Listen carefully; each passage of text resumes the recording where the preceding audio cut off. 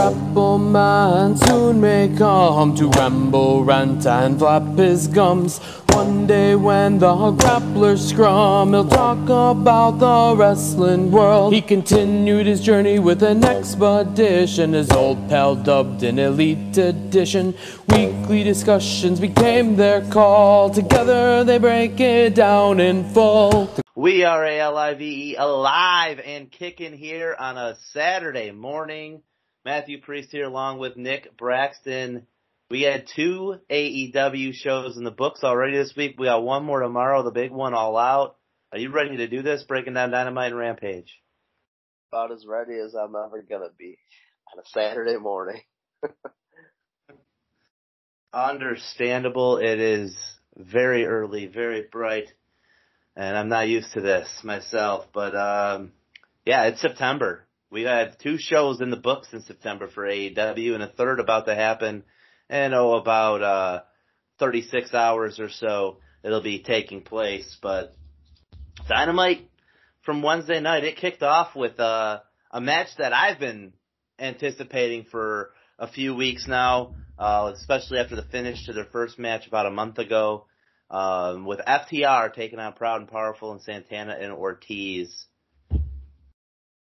Yeah, and in this match, the Inner Circle, Proud and Powerful, Santana and Ortiz do get their victory back from FTR after that unfortunate incident at Fight for the Fallen with Cash Wheeler, which when we spoke about once we saw that injury, myself, and I think you as well, agreed that Proud and Powerful should have won that match. They should have called that on the fly and reversed that decision. Just didn't look very good optics-wise to have basically Dax defeat both Proud and Powerful members at the end of that match. So Ortiz and Santana picking up the victory over FTR. Good match. Still think there's more. These teams, I don't know if they're holding back or what, but given these guys, I believe all 4 of them put on an even better match, pay-per-view wise, maybe in the future. But overall, another good match. Yeah, I thought this was a hell of a match. I love the tribute to Bobby Eaton there in the Midnight Express with the trunks of FTR there. That was a beautiful tribute. I really liked the start with Dax and Santana.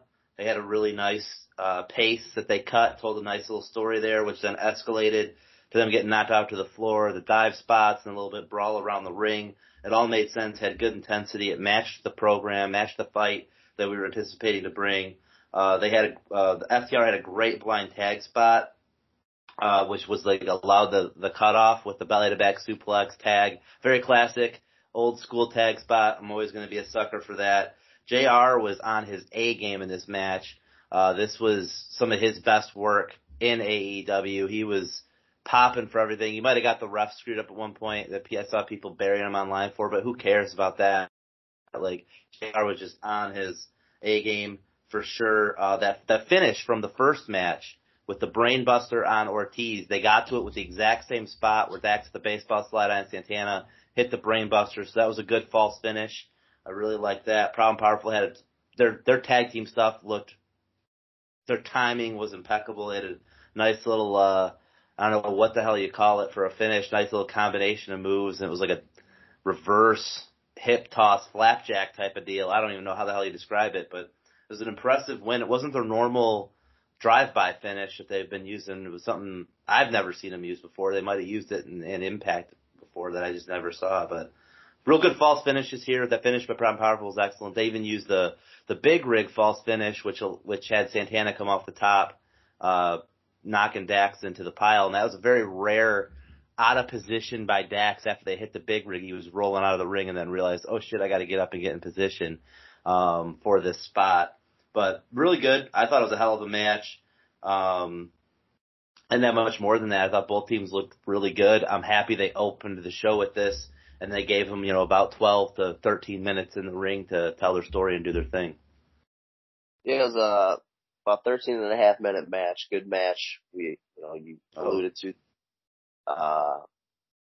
FTR and the Midnight Express with the trunks there. We also got, we've seen it, I want to say twice before with Proud and Powerful, the Dead President's makeup. So yes. that gets put on, that we're going to have a heck of a match. Yeah.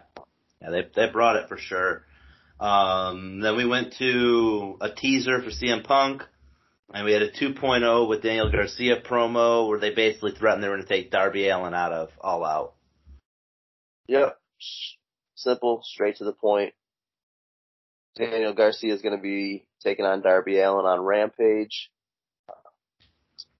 Good to see more guys getting TV time. These 2.0, the show, and Daniel Garcia, 4 weeks ago, Dave Matthew was like, why are these guys, not so much 2.0, but Daniel Garcia, why are they getting all this time? Well, they've been signed over this last month period, and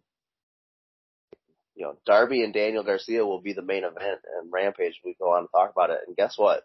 Daniel Garcia has headlined more Rampages than anybody else. Yeah, it's in Chicago. Both of them in Chicago. He draws the house, man. Daniel Garcia has had he's an excellent wrestler. I don't take anything away from him. 2.0, great on the stick. I mean, these guys have maximized their opportunities, and they're making the most of it. They've got signed, to your point, and they're doing things that guys who've been on the roster for years weren't capable of doing, especially 2.0. Those guys have always had a lot. They're always missing a little something, but I think now that they got released from NXT, they got that little bit of a chip on the shoulder. They were able to probably pick up a few tips of the trade when they were working down there, but now this is the best they've ever been, and they're doing a good job. Yeah, they're definitely hitting their stride right now. Definitely.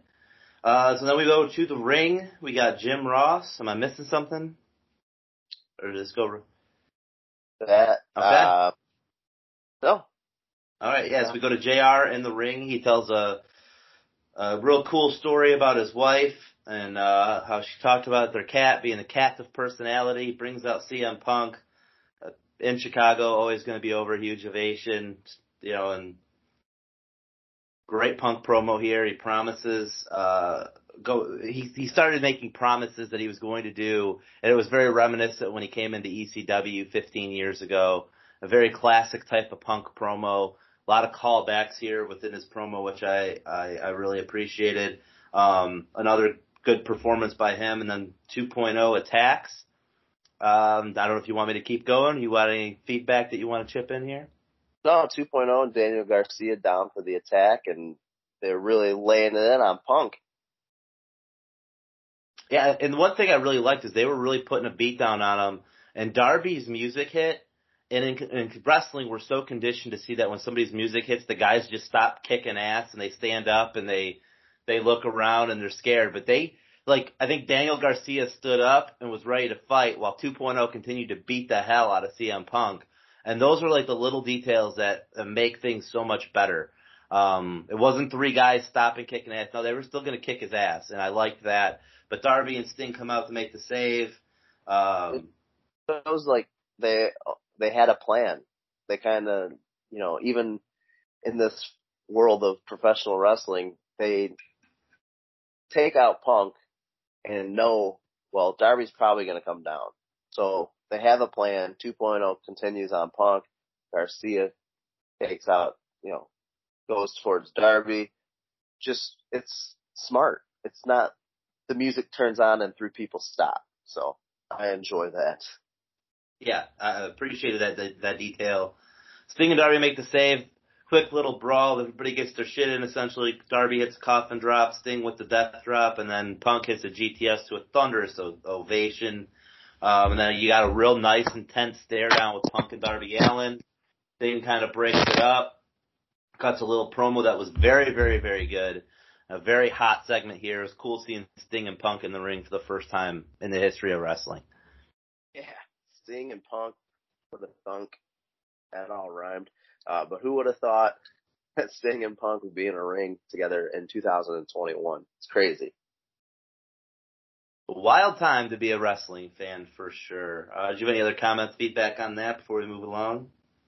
Oh, I think we talked to Orange Cassidy and Jack Evans. Is that correct? That is the next match. There's a couple things in between there, though. We had a quick video package for Kenny Omega and Christian that looked like it was a bunch of clips from the Countdown show, which put a little hype on that, which would be Friday night after Rampage. Then we had a sit-down with MJF and Tony Schiavone. Tony, right off the bat, establishes how much he hates MJF. MJF takes his dig at Tony and then cuts a hell of a promo on Jericho. Runs down all of Jericho's accomplishments, really builds Jericho up, and then talks about how great it's going to be to take Jericho out, comparing him to Muhammad Ali. Was very good in this promo as well. I thought this was an excellent little sit-down segment. It was maybe 2 minutes, but this show is off to a ferocious start at this point. Pre-taped, this is what a pre-tape should be. It should hit all its marks, and MJF delivers, production team delivers. Multiple camera angles during this promo too. Everything just clicked. Very, very well done. Yeah, I'm with you there. I loved it. Then we go to Jack Evans and Orange Cassidy. It's always weird when this came back where Jack Evans is in the ring with Matt Hardy. And then Orange Cassidy's making his entrance. And it's always weird when best friends and everybody comes out for the entrance and then they leave, especially knowing that Jack Evans has got a group of guys out there with him. Yeah, I don't see the point in going into a fight when you know your opponent has backup and your backup leaves. Especially, I mean, come on. The HFO and best friends have been going at it for the past month, I want to say. So why send everybody to the back? It was really strange. And then Matt Hardy it jumps Orange Cassidy right as he's getting in the ring before the bell. Which then gets Matt Hardy thrown out. So you really then the perception is you have Jack Evans and Orange Cassidy one-on-one. Here's my thing. You've already sent best friends to the back. It's like, oh, you already knew Matt Hardy was going to jump OC and get tossed. And then somebody's out. That I didn't like. But yeah, whoever the coach was for this match definitely should have been a little bit more hands-on with this. This is the first time in Dynamite history, though, that we get a match that ends in pitcher break. Yes. Yeah, that was a nice thing. Before that, I thought they were doing a decent job. I mean, Jack Evans, I've never been a fan of Jack Evans, and his stuff is just always so awkward. But they had this intense start to the match, and then they go to some mid-match comedy stuff with this standing switch reversal where they probably did 15 to 20 standing switches. And yeah, the crowd kind of got into it, but it totally took me out of the match. Because you have a jump start, you have an HFO guy who's kicking the shit out of Orange Cassidy, you've got all this intensity, and then 5 minutes in the match, it's like, oh, right, now we're going to do silly ha-ha. There's a time and place for silly ha-ha, and middle of a match after an intense start is not one of them. But to your point, they go to picture-in-picture, which, when it went to picture-in-picture, I almost felt like the way Excalibur pitched it there was, I'm like, that match feels like they weren't ready for it to go to picture-in-picture. Something was going to happen. So this is one of the few times they did something right on commentary. Because I watched the picture-in-picture. I didn't fast forward through it. I'm like, that was a weird pitched picture-in-picture. And I saw the finish and went, okay, well, that's why the little subtleties they did. So good job on the commentary team, because it was a little subtle enough to get me to go, well, I should probably watch this picture-in-picture. Something's going to happen. And I did. I watched it live, and I totally did not watch the picture-in-picture. So coming back. I watched the tape, didn't know that the finish was in picture-in-picture. It had the chance to fast forward through it, and I didn't. But yeah, I mean, then you get back. What's that pin? How did he pin him? I don't even recall. You know how my notes are this week. I don't have it. Oh yeah, anyways, it was a flash pin. Second location. It was Attack right when we come back from picture-in-picture. We're back full screen live on Dynamite. Matt Hardy and HFO hit the ring. They put an attack on Orange Cassidy, Jurassic Express, who it was strange that they were the ones to make the save with Best Friends, but I get why. They need something to do at All Out, and that's throw Jurassic Express in with Best Friends to make the save here, even the odds. Just felt a little out of nowhere, but was what it was. Especially with Jurassic Express being in the main event, I thought it was really strange that they were the guys to make the save. Yeah, well, unfortunately, we're not going to get the match that we kind of were looking forward to. We're definitely looking forward to. It will be announced that it'll be on Rampage next week, but Pac and Andrade El Idolo, due to travel issues, this match won't be happening at All Out. So the women's, battle royale moves to the main card, and in their buy-in, we'll see Best Friends and Jurassic Express taking on the HFO. So it all kind of ties together. Doesn't tie together as smooth as one would like, but that's what we had. That's where we're at now. Yeah, and that's what happens. They run them off. We go to a video package with Miro and Eddie Kingston, where they're just putting hype on their match coming up at All Out. We'd alluded to this on the last episode that would have liked to see them in the ring on Dynamite or Rampage. We didn't get it on Dynamite. We'll see if we get it on Rampage. And then a Jon Moxley video package for his match with Kojima. So there's a little bit of back-to-back video packages here.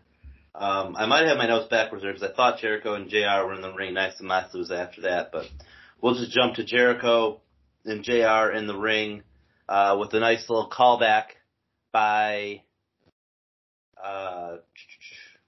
Jericho to his Chicago debut for WWE in August of 1999, August 9th, I believe. This whole promo seemed to choke up both men, really, JR and Jericho. A lot of emotion in the ring, knowing that Sunday could possibly be Chris Jericho's last wrestling match in AEW.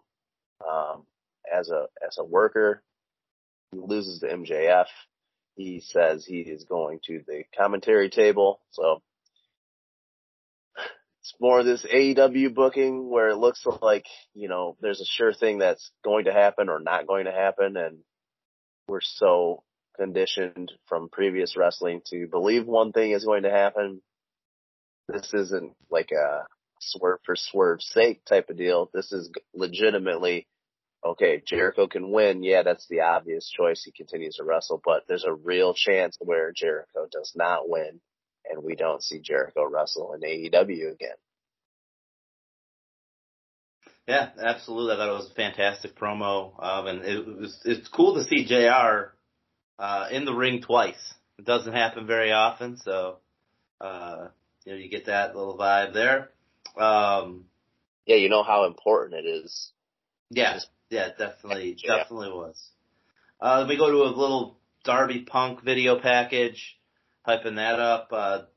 Always their video packages have gotten so much better. All of them deliver, so real good job there.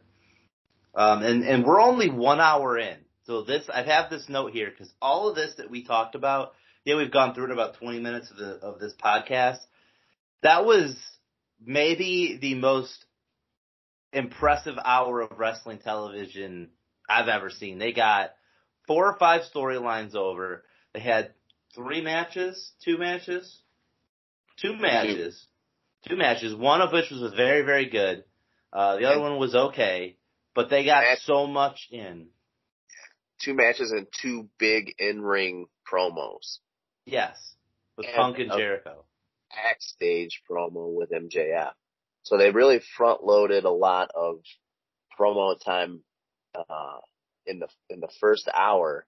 But not only did they front-load those 3 big promos, they had that great match on top of that with Proud and Powerful and FTR to open the show. So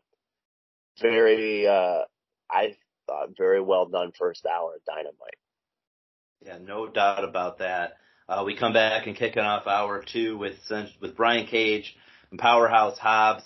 There's a rivalry here as well, much like FTR and Proud and Powerful. Cage and Powerhouse Hobbs and the whole Team Taz thing with Cage. I mean, this has been a long time building to get to this matchup. Cage doesn't want to wait very long. He attacks Hobbs before the bell. Those guys were working really, really hard, but the crowd, I think after having that awesome opener with FTR, Proud and Powerful, then you had a Punk promo, you had a Jericho promo. I mean, all the things that have the crowd most engaged during an AEW show, the Singing of Judas, popping hard for Punk, a hell of a match. You already had star power out there with Matt Hardy and Orange Cassidy. I mean, and Darby Allin's been seen on TV. I mean, you've seen a lot of their stars, and now you're getting Cage and Hobbs, and they just weren't biting for it.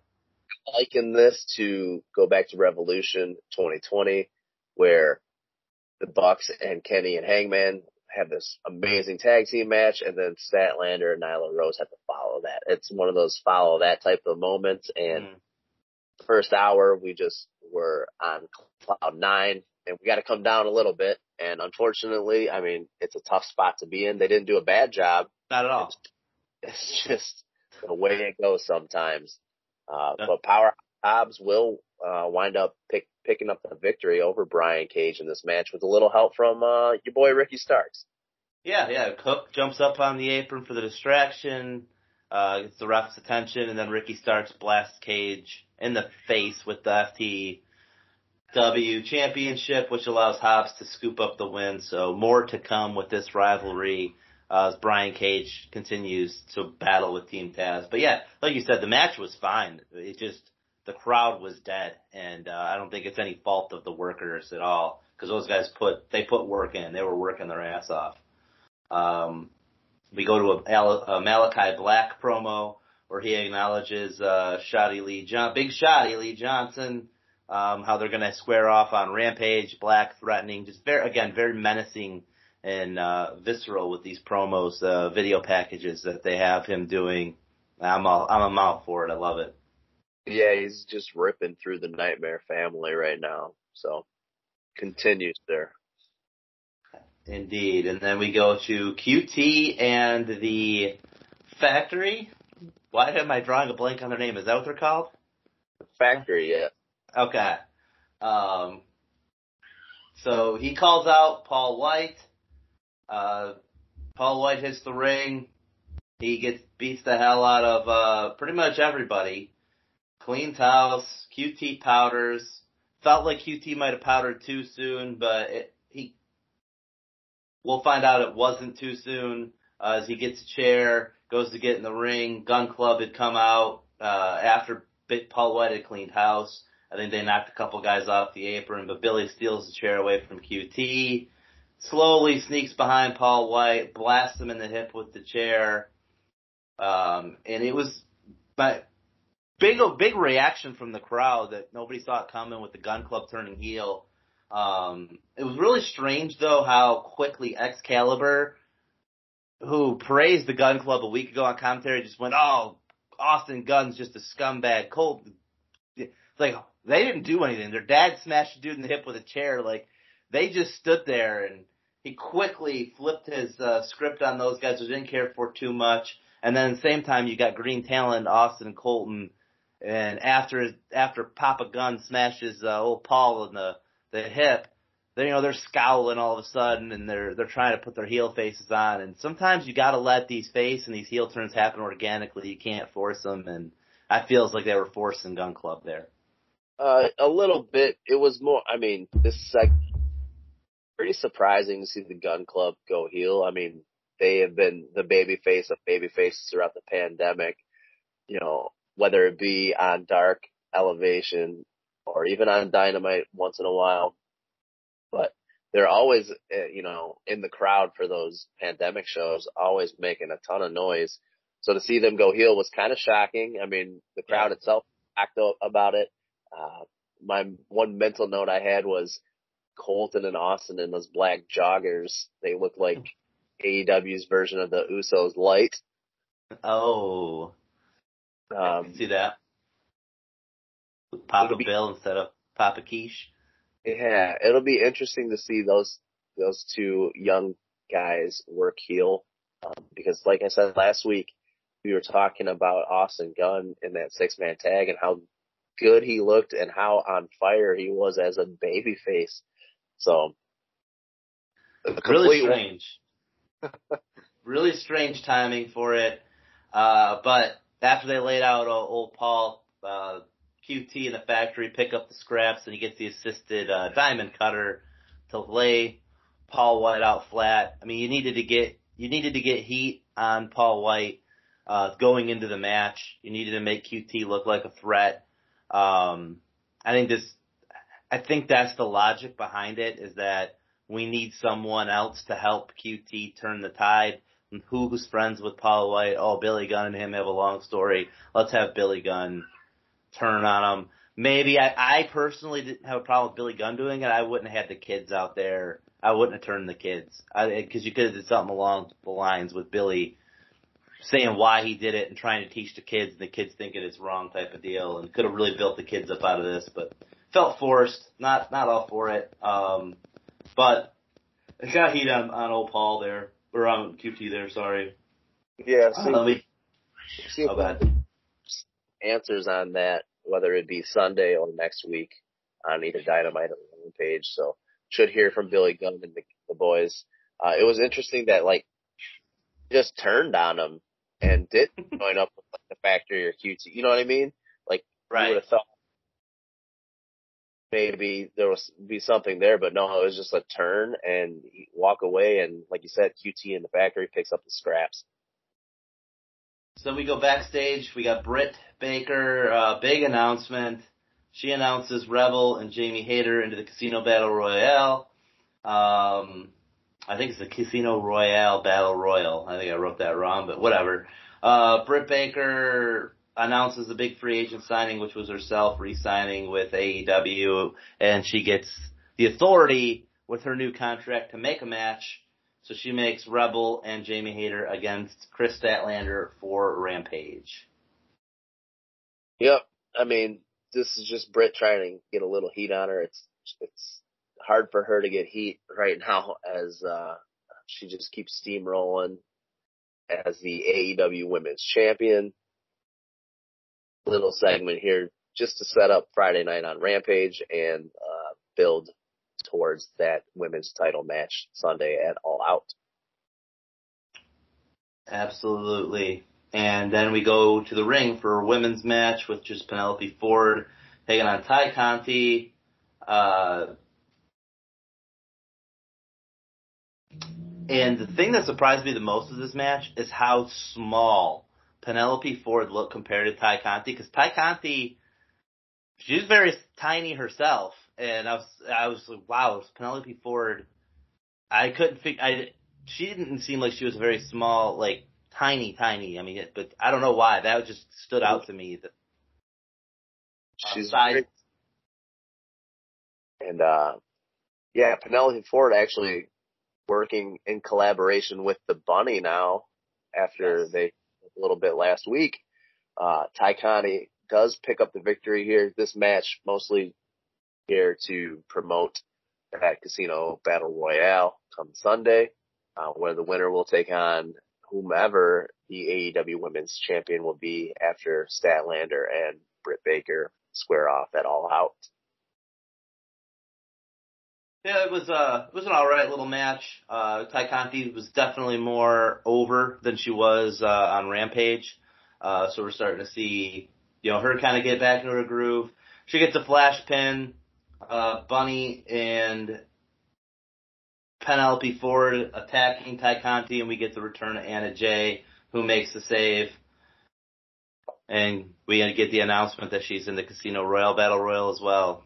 That was the biggest part of this match, was the return of Anna Jay. She comes back, realigns herself with Ty Conti, and something that we really didn't see a lot has just been kind of off in the background for the past couple of weeks, is the Dark Order and the dissension there. And, I mean, there's been a lot of pre-tape or backstage stuff with them. So now Anna Jay's back. She was a big part of the Dark Order before she was injured. Ty Conti kept her her relationship with the Dark Order open during that whole time.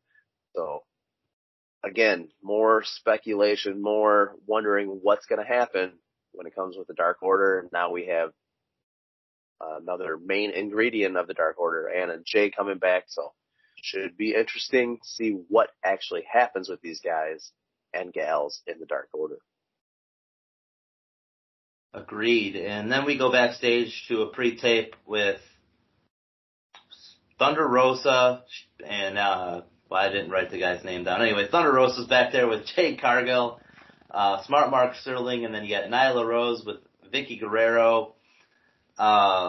Get a little hype, more hype on the Battle Royals. Very awkward segment. I mean, it did serve a purpose. It was very, very awkward. They try to break up a stare down between Jade and Nyla after they lay out Thunder Rosa, but I don't know what was off about this, but something was off. And the fact that it was a pre-tape felt like they could have reshot it, made it better. I don't know.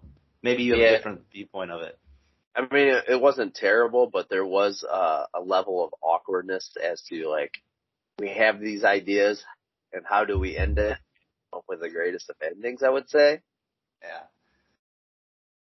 But, again, establishes Jade, establishes Nyla as heels. Thunder Rosa takes the beating. We all know Thunder Rosa superly over here in AEW, and just more hype as we lead into the Battle Royal come All Out. And now especially, you see, I don't know how many segments on this show had to deal with the Battle Royal, getting pushed heavily now that it's on the main card. Yeah, they basically had a good 15 to 20 minute block of TV dedicated there all in a row with Britt, the match, then the backstage. Then we go into the rundowns for Rampage and All Out. I don't have the notes on what all was run down. I just wrote the word rundown. Well, I can tell you what the card for Rampage was going to be. You want to do that real quick? If you want to. Real quick, Malachi Black's going to wrestle Big Shotty. We have that 2-on-1 handicap match, Jamie Hayter and Rebel with Dr. Britt Baker taking on Chris Statlander. And we'll also see Daniel Garcia along with 2.0 take on Darby Allin with Sting. And we know the All Out card. We'll talk about that. Yeah. Or we talk about Rampage, because we'll give you our predictions on what we think may or may not happen at All Out.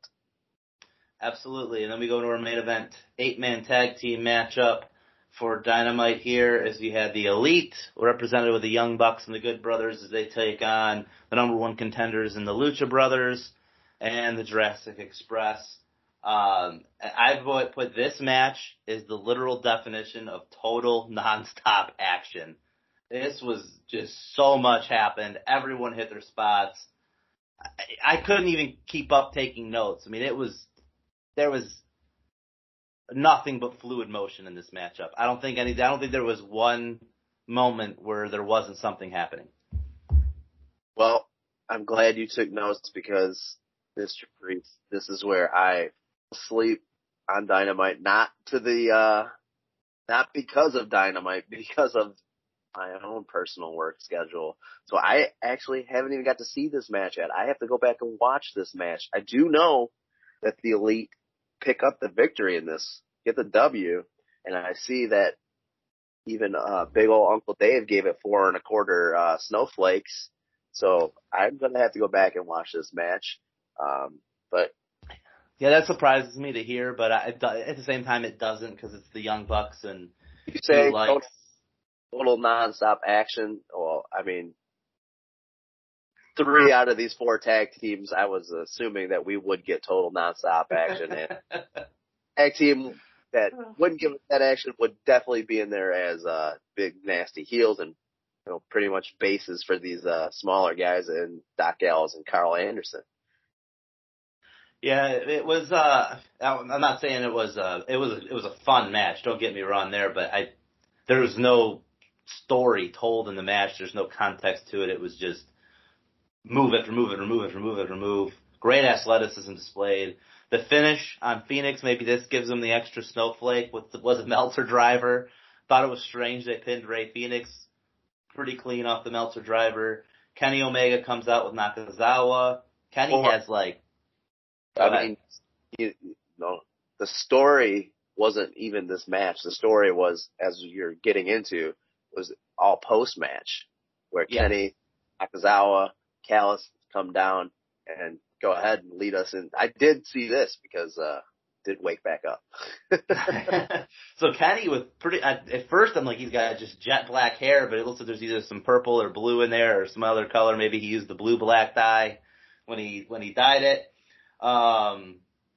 He cuts a promo. They start beating the hell out of the Lucha Brothers and Jurassic Express. Christian comes out to try to make the save. They shut him down. They bring the cage down to continue this beatdown. If they get the Jungle Express, there I go again. Jurassic Express gets knocked out of the ring. They leave the Lucha Brothers and Christian inside the cage with the entire Elite while they beat the hell out of them. Brandon Cutler shines here out of everybody. As far as getting people off the cage, spraying them like bugs, right in the eyes. I loved it, especially with Marco, because it looked like a little, spider crawling up the cage, and then Cutler spraying him, and he's flailing. I thought I actually chuckled at that. Never thought I would be entertained by Brandon Cutler and Marco Stunt at the same time, but they got me there. Very good little spot, very good heat. Beat down on Christian, and the Lucha Brothers cuff. Nick Jackson's doing shuttle super kicks back and forth to each of them. Devastating. Kenny calms him down. I mean, this was a lot of heat to end the show. I thought this was a great visual ending to Dynamite. We talked about last week's Dynamite ending flat. This is how you end a television show. Right. This is how you end the television show, but it was still awkwardly ended. There wasn't like a grand finale or anything. Kenny Omega is still on the microphone as we were about 2 minutes over 10 o'clock, and the beatings were continuing as Dynamite went off the air. Oh, see, mine had a conclusion. Kenny said, "I'll see you Sunday," and that was it. Like it ended. Yeah, it faded to black as he was saying that, but it was like the fade was already starting as he's like, "We'll see you Sunday." I liked it. I thought that was good, and you know my stance on the Bucks and Kenny and them, and Dever was really a fan. Kenny, I've turned the corner on with his persona, and he's putting the best work of his career in my opinion. But that was Dynamite. Why wait any longer before we hop into old Rampage here? And Rampage opens with Aleister Black making an entrance, which is always cool. As only he does, yeah. Great. And just massive presence out of Black. This guy's a star. Big Shot, he comes out, does a great job here of showing that he is a little bit nervous, realizes he's bit off more than he can chew, but he's focused and he's going to bring a fight. Like, it reminded me a lot of times you see like a college football quarterback in like a big game where he's got those nerves. He realizes that this is the biggest opportunity of his lifetime and he's got to go out there and do it. And that's kind of what Shoddy Lee reminded me of. But they had a very nice methodical open. Aleister Black just stalking him down. Good little spots in. Shoddy got a little bit in after, I think they went to a PIP in this match. Shoddy getting some stuff in, and then it was all ended when he was sitting there and Black ran and kicked him square in the face. Very devastating after that counter sequence. Black then throws him in a corner, uses him as a striking bag, some target practice, if you will. Thought it was strange he brought a chair in the ring, but it all just built to his aura for the Black Mass kick for the finish. And the dude is a star when he just stood there after doing everything he does. You can't take his eyes off of him. Dustin comes out, much like I had talked about last week's show, where I wish it was Dustin, not Shoddy Lee. We get Dustin here, running Black off. Up that Nightmare Family ladder. Definitely there. Do you have any comments on the match? No, the match was what it was. It was there to be a vehicle for Malachi Black and continue this feud with the Nightmare Family. Lee Johnson gets a little bit of shine here. Gets put on, AEW Rampage, the highest rated show on Friday night. So he gets a little bit of exposure, and Malachi Black does what he does, steamrolls and continues moving forward, taking out the Nightmare Family. After a commercial break, we come backstage with Mark Henry and Dustin Rhodes. Dustin calls out Black for a matchup on Dynamite. Very good fiery babyface promo from Dustin. talking about Malachi Black likes the darkness, and so does he. And just, I'm ready for that matchup. Should be a good one. Yeah, and Mark Henry, to his credit, is slowly sliding into his interviewer role.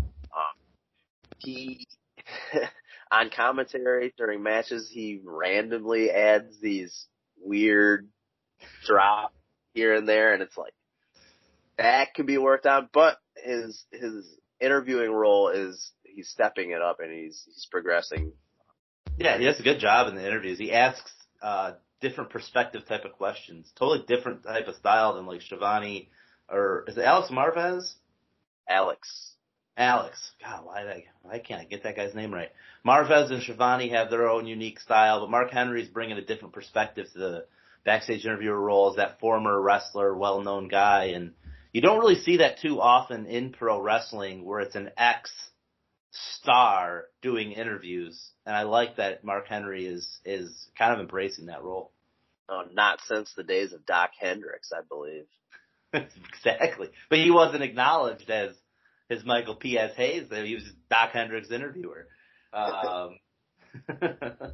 But we then go to an entrance for Miro. So we're going to get Miro on Rampage. Thankfully, he's out here. He cuts a little promo, brings out Eddie Kingston, cutting a promo.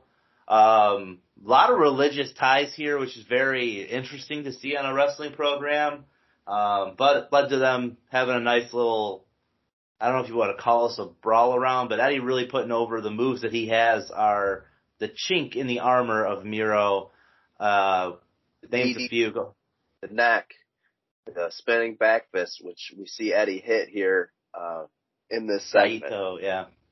Yep. He names all the moves that he does, which are going to target the neck of Miro. Hits the spinning back to your point, the DDT. It was a good little spot where Miro calls him in. He powders out, goes to run around the ring, and then stops to taunt the crowd and hold his belt up and Redeemer God.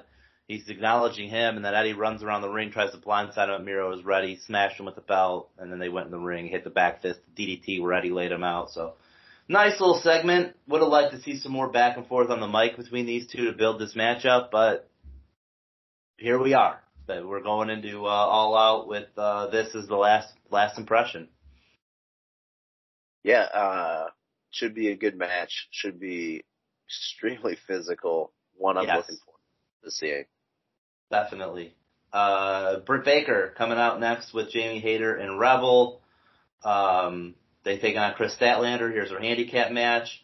I don't have very many notes on Rampage, but on this match, I thought the lockup with Statlander and Jamie Hayter was excellent. I'm a sucker for a good lockup spot and a good work in the lockup.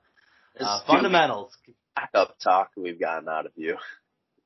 But then, hey, I mentioned a couple weeks ago about Bobby Eaton. I said, hey, he's a guy to study when you're going to do your lockups. And here's another good lockup. Collar and elbow tie-up, Chris Statlander and Jamie Hayter. It's fundamentals. But they build intensity off of it. And you can get a lot out of a collar and elbow tie-up. And they got a lot out of it here. Built an intensity up. They sucked the fans into their match. And I thought this was a pretty good match. A couple really nice spots to showcase Chris Statlander. She had Rebel on her shoulders and caught Jamie Hayter going for high cross body, dumped them both, and then had a nice submission win over Rebel there as Jamie Hayter and Britt Baker watching the floor.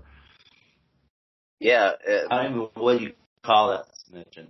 I don't know. It's kind of an awkward setup to it, but once it was on, it was a pretty visually stunning submission. But yeah, you need long arms to be able to do it. I'm not mistaken here. There's some post-match shenanigans as well, right? Somebody come down to stir things up? Yes. Yeah, I didn't have the notes on that, but yeah, there was some post-match attack. Baker and Hayter hit the ring after Statlander's win, and then Red Velvet made the save. Yeah, the reason I remember that was because smattering of boos for Red Velvet coming out of the Now Arena in Chicago as she made the save. This match, like you said, it's establishing Chris Statlander as the contender to the title, putting her power and strength over and her wrestling ability. So building on that and heading towards All Out, the beatdown afterwards, we get a call back with Red Velvet making the save because of her history with Dr. Britt Baker. And like I said, we've talked about Britt Baker and how basically they want to push her as this heel, but she is so over as a babyface that her being so over as a babyface, anybody going up against her is automatically at a disadvantage. And we saw that with the booing of Red Velvet as well. Yeah. Yeah, and that goes back to the Pittsburgh show. Red Velvet cut a heel promo and turned herself heel, and it can't force these face and heel turns. You have to let things happen organically, and we're in a weird phase of AEW. Yeah, so quick, like the smattering of boos for Red Velvet, I don't believe it's definitely not because she's a heel per se, but it's almost reminiscent of like some X-Pac type heat where they just boo to boo. I can see that. She was very over though at the Empower show with her and Kylan King as a tag team representing AEW in the women's tag team tournament. Red Velvet was pretty over. They did kind of take a heel role against Allison Kay and Marty Bell, the Hex, in that finals match. They did work a little bit more on the heel side than I was anticipating with the other two, but they were still cheered, and she was very over there. So St. Louis, Chicago, different type of fan, I suppose. NWA, AEW, who knows? Britt Baker. Britt Baker effect, yeah, that's true. The Britt Baker effect is there as well. Then we go to I don't know if you would call this a backstage, I guess it's a pre-tape, earlier today type of deal with Jon Moxley and Kojima having a press conference. We don't see anything of a press conference. We see Moxley flip a table and them start brawling. Would have been cool to see a little bit of a press conference out of here, but this was 30 seconds of TV.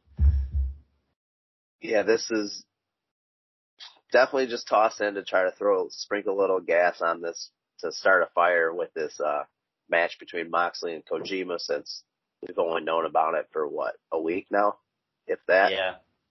So no real build. The build here, the draw is we get Kojima coming over from Japan and New Japan and working in a ring with AEW's arguably top talent, Jon Moxley. Yeah. It is what it is. And then we go to a rundown for All Out, which we'll go through here after we talk Rampage. But we got a nice little split screen Mark Henry promo with Daniel Garcia in 2.0 and Darby Allin and Sting on the other side. Thought this was a decent little split screen. Not the best they've had, not the worst. 2.0 does a great job. Daniel Garcia says his piece. Darby does really good. He brings his intensity, so we're ready for the match. Mark Henry gets his little catchphrase in, which I totally forgot, but he's ready for the main event, and he's excited. But we get Daniel Garcia and Darby Allin for the main event. Punk comes out for commentary. I put here, I was questioning when Punk was coming out for commentary if this was live or if this part was taped, because Jericho, they show him sitting at the table, and the word live was no longer on the screen as it was for the earlier stuff. And Jericho had a Fozzy show in Joliet, Illinois last night that I saw them say Rich Ward wasn't going to be at when they posted it. So, did they tape this match Wednesday? Did they maybe tape it earlier and then air it as if it was live as the main event? I don't know. I thought it was strange. I didn't even think about that until I saw Jericho the first time. Yeah, I think I listened to Jericho's podcast on Wednesday, and he was talking about the weekend of AEW shows and Fozzy shows, and I remember hearing they had that Fozzy show on Friday night. Didn't even think about it. Didn't even cross my mind when Rampage comes on and Jericho's at the booth. Yeah, didn't either until I saw him sitting there. And I'm like, that's the first time they showed the table. And thought that was interesting. But it was live. Or maybe it was live to tape. Who knows? But yeah, and I think they got a show tonight in Belvedere, Illinois. And then I'll be seeing them on the 16th in Old Angela Indiana there. But anyhow. About a stone's throw from Angola. So I'll be heading there in a couple weeks. Daniel Garcia and Darby Allin had a nice little match. I mean, these guys just wrestled a couple weeks ago on Dynamite. Similar story. Daniel Garcia does a really good job of targeting Darby Allin, trying to take him out. Darby worked the arm, and Daniel Garcia really did a great job of selling his arm throughout this match. Very old school with the way he sold it. You don't see a lot of young guys. I think Daniel Garcia is only like 23 years old. He's a young guy, and you don't see young guys selling the way he sold there, and I really appreciated that. It's a solid match. Nothing really special jumps out. Darby wins with a flash pin, but I don't have any other notes. No, just did that not lead us to, was there anything afterwards?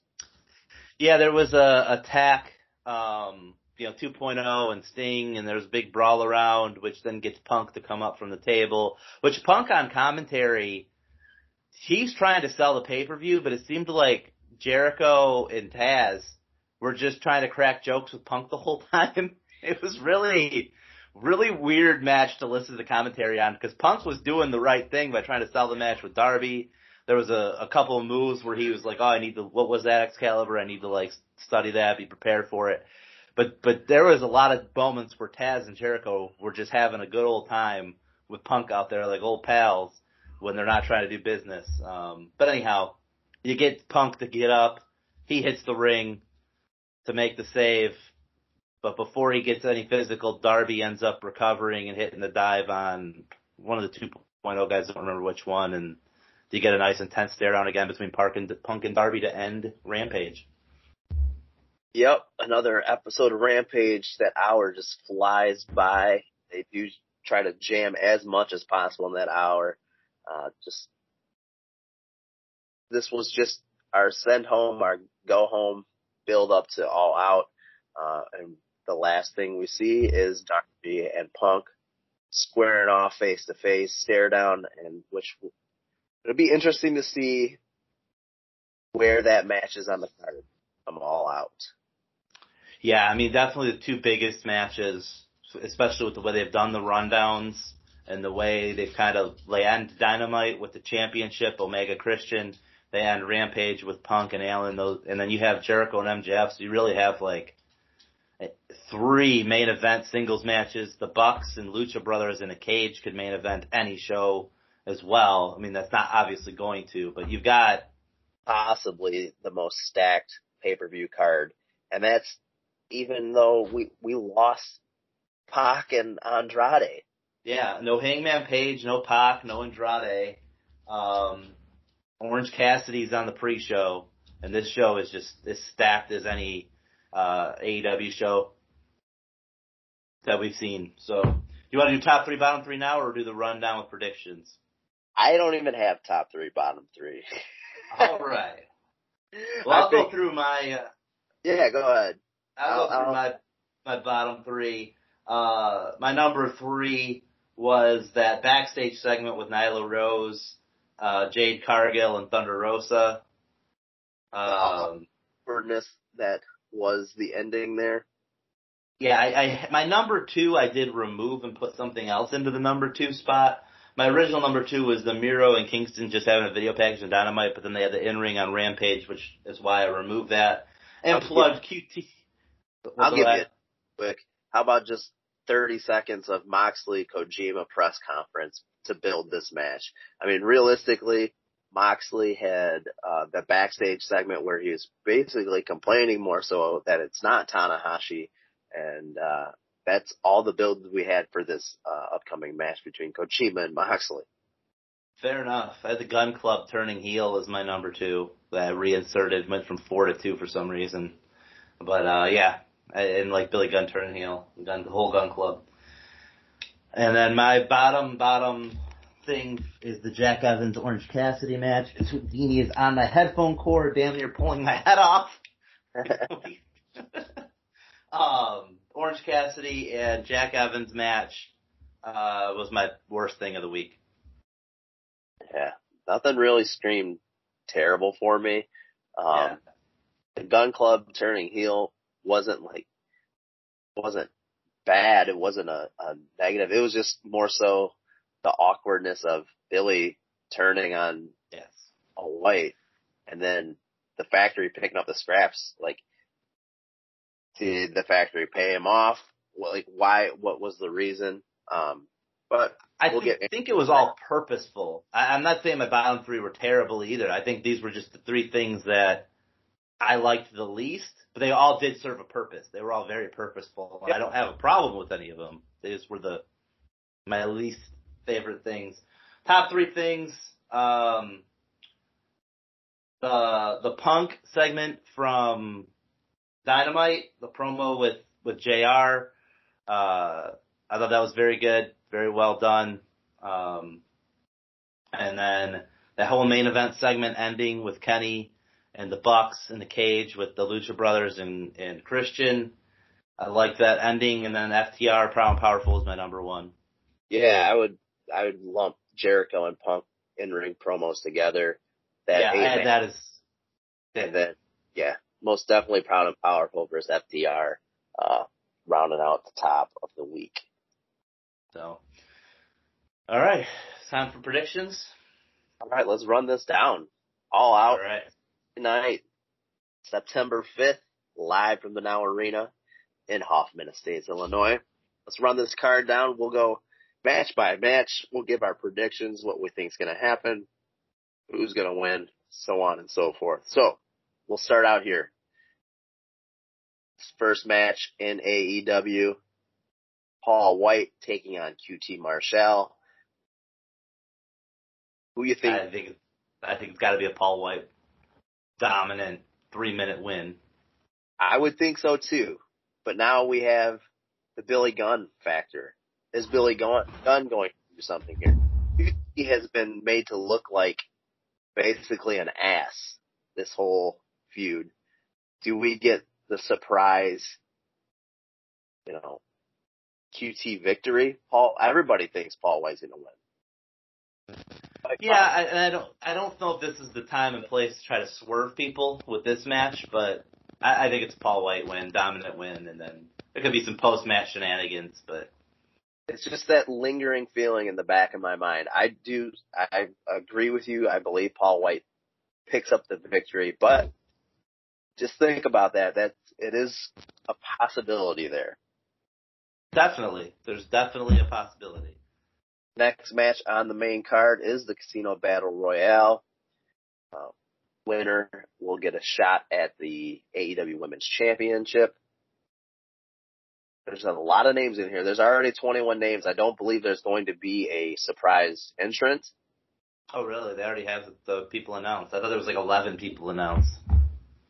From what I am looking at, it looks like Emi Sakura, The Bunny, Diamante, Riho, Hikaru Shida, Rebel, Thunder Rosa, Nyla Rose, Penelope Ford, Kiera Hogan, Big Swole, Ty Conti, Jamie Hayter, Kylan King, Layla Hirsch, Red Velvet, Anna Jay, Abaddon, Sky Blue, Jade Cargill, and Julia Hart.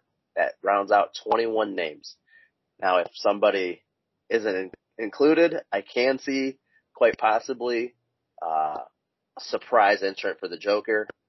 If that is so, I would put my money on Ruby, formerly known Ruby Riott, Ruby Soho now. Maybe she makes a debut here.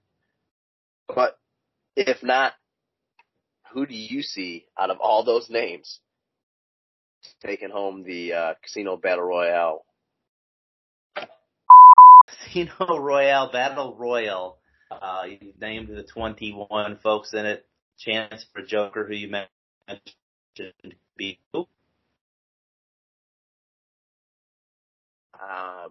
You were cutting out a little bit, but I think you asked me who I thought the Joker could possibly be if we don't get these 21 that I just named off.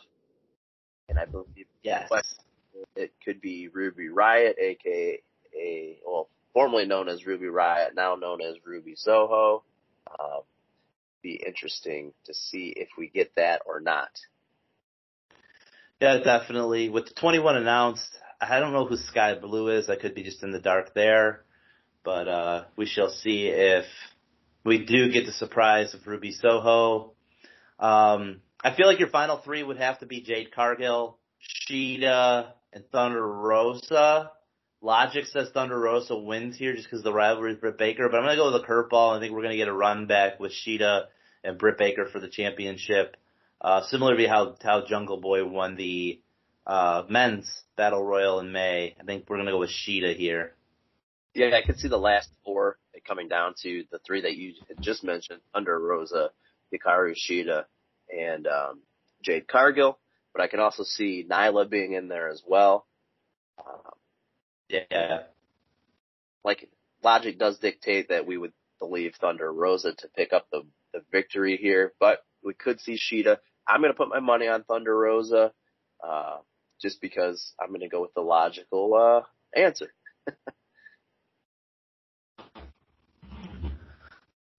Nothing wrong with that. I feel like those got to be like Thunder Rosa's, who I think I would have wrote down and said, "Yep, Thunder Rosa's a bank," but I could see them holding off on that a little bit longer. But we're definitely getting Thunder Rosa and Britt Baker here. It's eventually.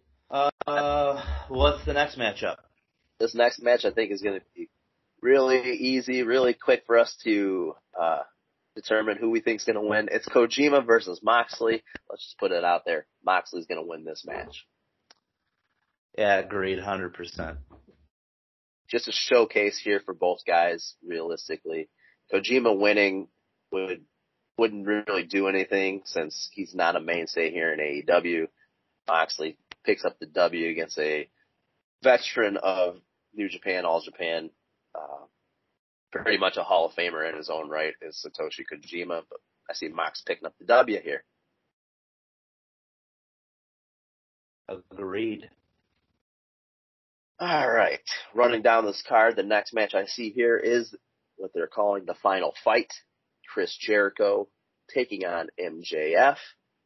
If Jericho loses, he is no longer a in-ring AEW competitor and will be hanging up the boots, hanging up the tights, heading to commentary.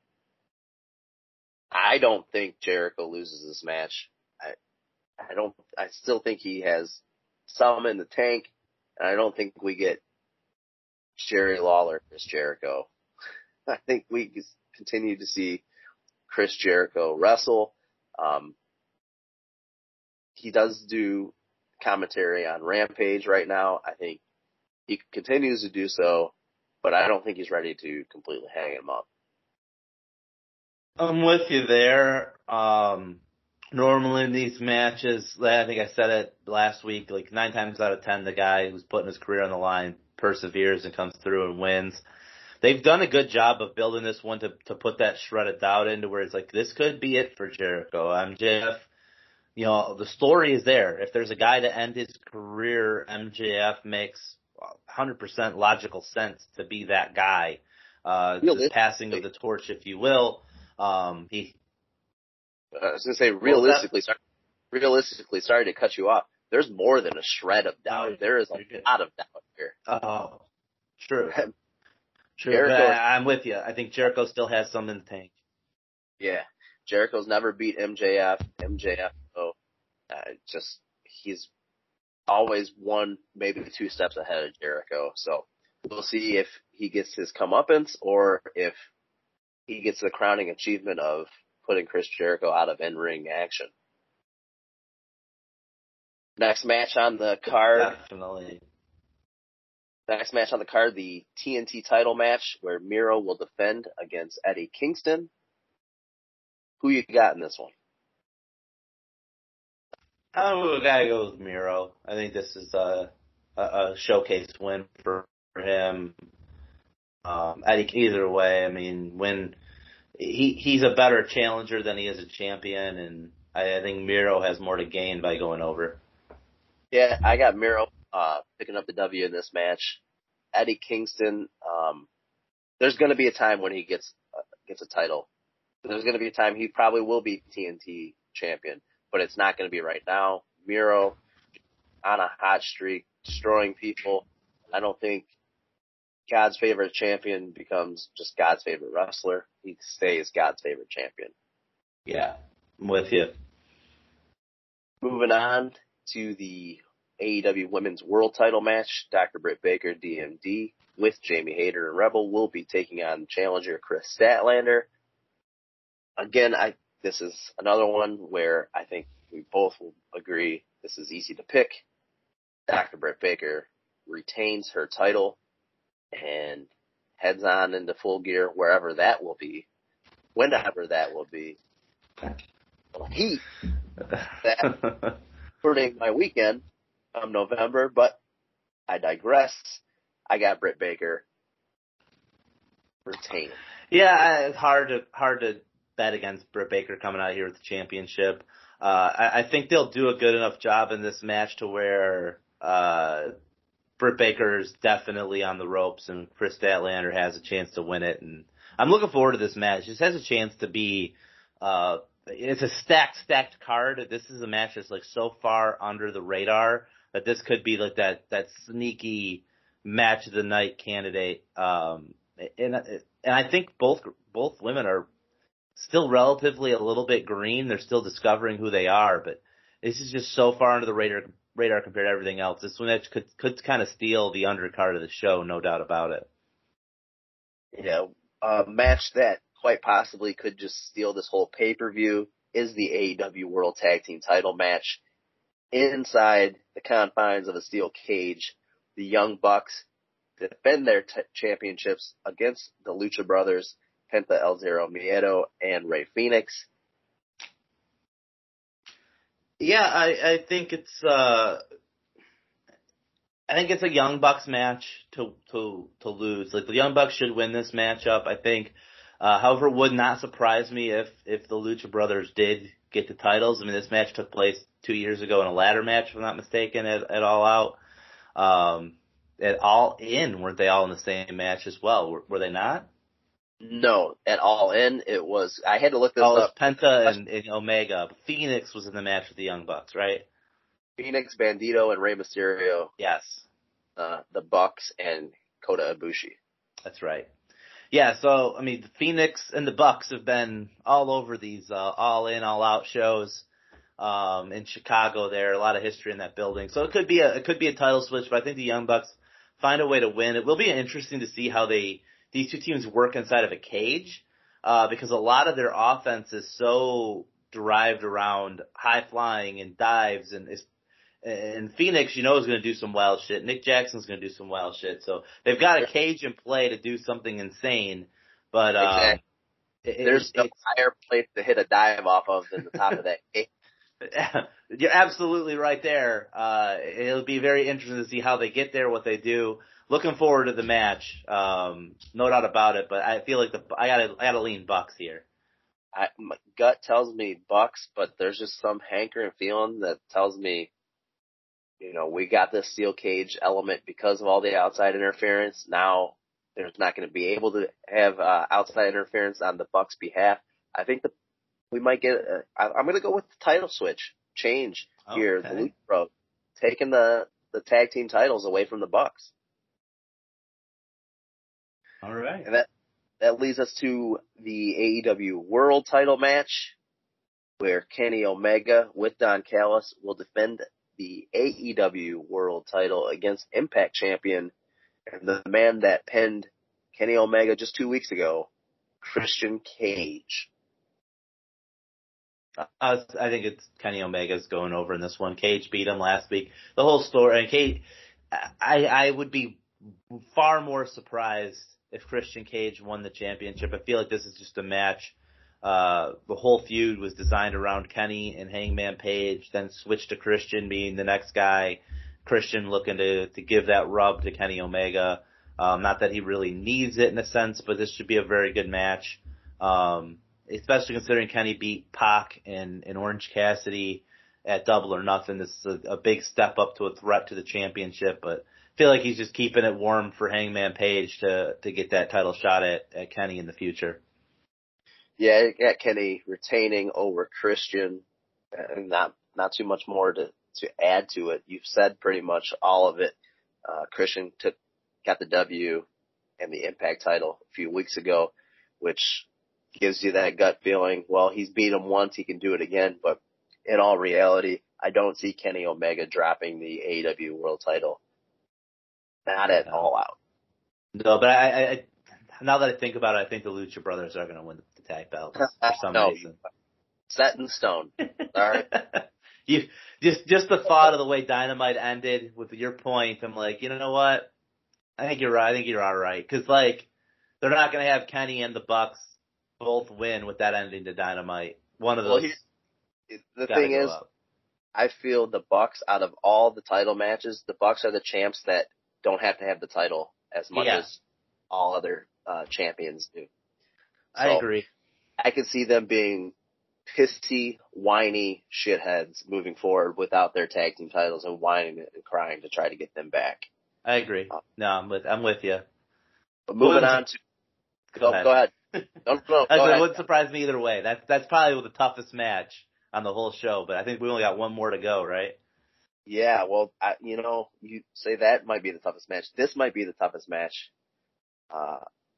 What could quite possibly close this show out? The singles match. I think everybody has wanted and never thought we would ever get. Hell, we never thought one of these guys would ever be seen in a wrestling ring again. Darby Allin takes on the returning CM Punk in his first wrestling match in 7.5 years. Let's see if he can stop his, two fight losing streak against Darby Allin. CM Punk back in a wrestling ring in Chicago. It's hard for me to say if this is going to be the main event. This is such a hyped match, such a match everybody wants to see.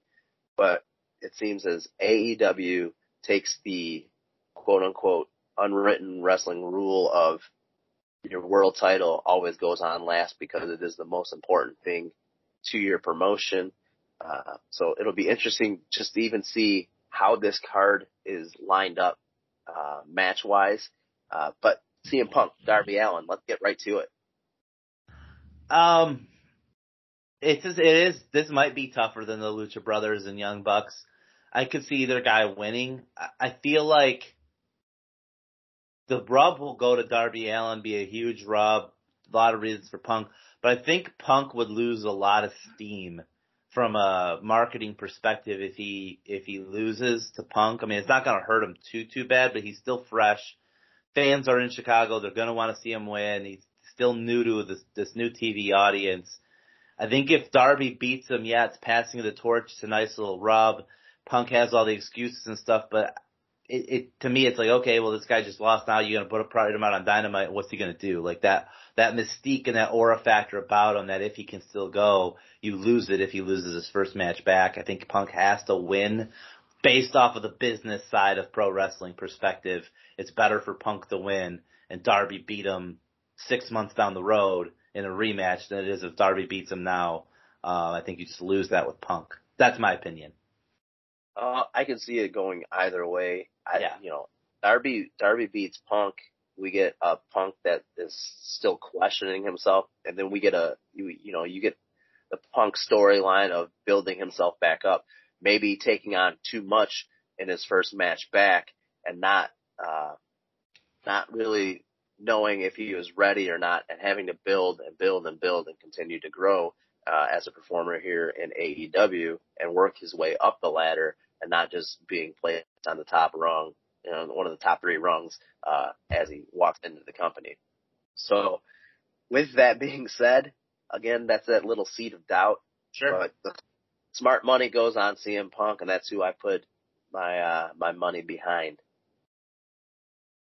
Yeah, I thought you broke that down perfectly. That's exactly. There's so many options you can do here with this match, but I feel like you gotta go Punk. The smarter booking decision to me is Punk, but I wouldn't be shocked to see Darby Allin win. I also wouldn't be shocked to see Men of the Year attack post match. Sting try to make a save, they shut him down, and then you get the Bryan Danielson run in and him and with the little best in the world type of thing. Right. Besides all these matches on this card, we also have some surprise elements, quite possibly some debuts that could happen. So you think we get a Daniel Bryan debut? Do you think maybe Adam Cole shows up? Who knows? Yeah, so many things. They don't need it at all, that's for sure. They do not need it at all for the surprise on this show, but they could do it. There's a lot of possibilities. There's a lot of talent out there still unsigned that you don't know what they're going to do. And AEW's roster, I heard Tony Khan recently say he's trying for that 97 WCW roster. And, I mean, a lot of guys got lost in the shuffle in 97 in WCW, but it was stacked and loaded and so much star power. So I get why he's going for it. But we'll see. We will see what happens out of all of this. Right. I can't wait for Sunday night and sometime Monday, maybe Tuesday night, me and you will get back together and discuss the fallout of All Out. Yes. Get ready for Dynamite and Rampage next week. Yeah, it would either be later Monday or Tuesday afternoon, well, anytime Tuesday for me, but yeah. As we just kind of book our next meetup here right live for you folks. We appreciate you listening. This did with the rundown of All Out, our predictions. That is making this run a little lengthy, but overall, we were happy to share our analysis and opinions for you. Can't thank you enough for listening, and send us your All Out predictions. You got our social medias right there on the little thumbnail as well, so. Take care. And have a good night, everyone. You got any closing words? No, take care and spike your hair. All right. I love it. All right, bye, everyone.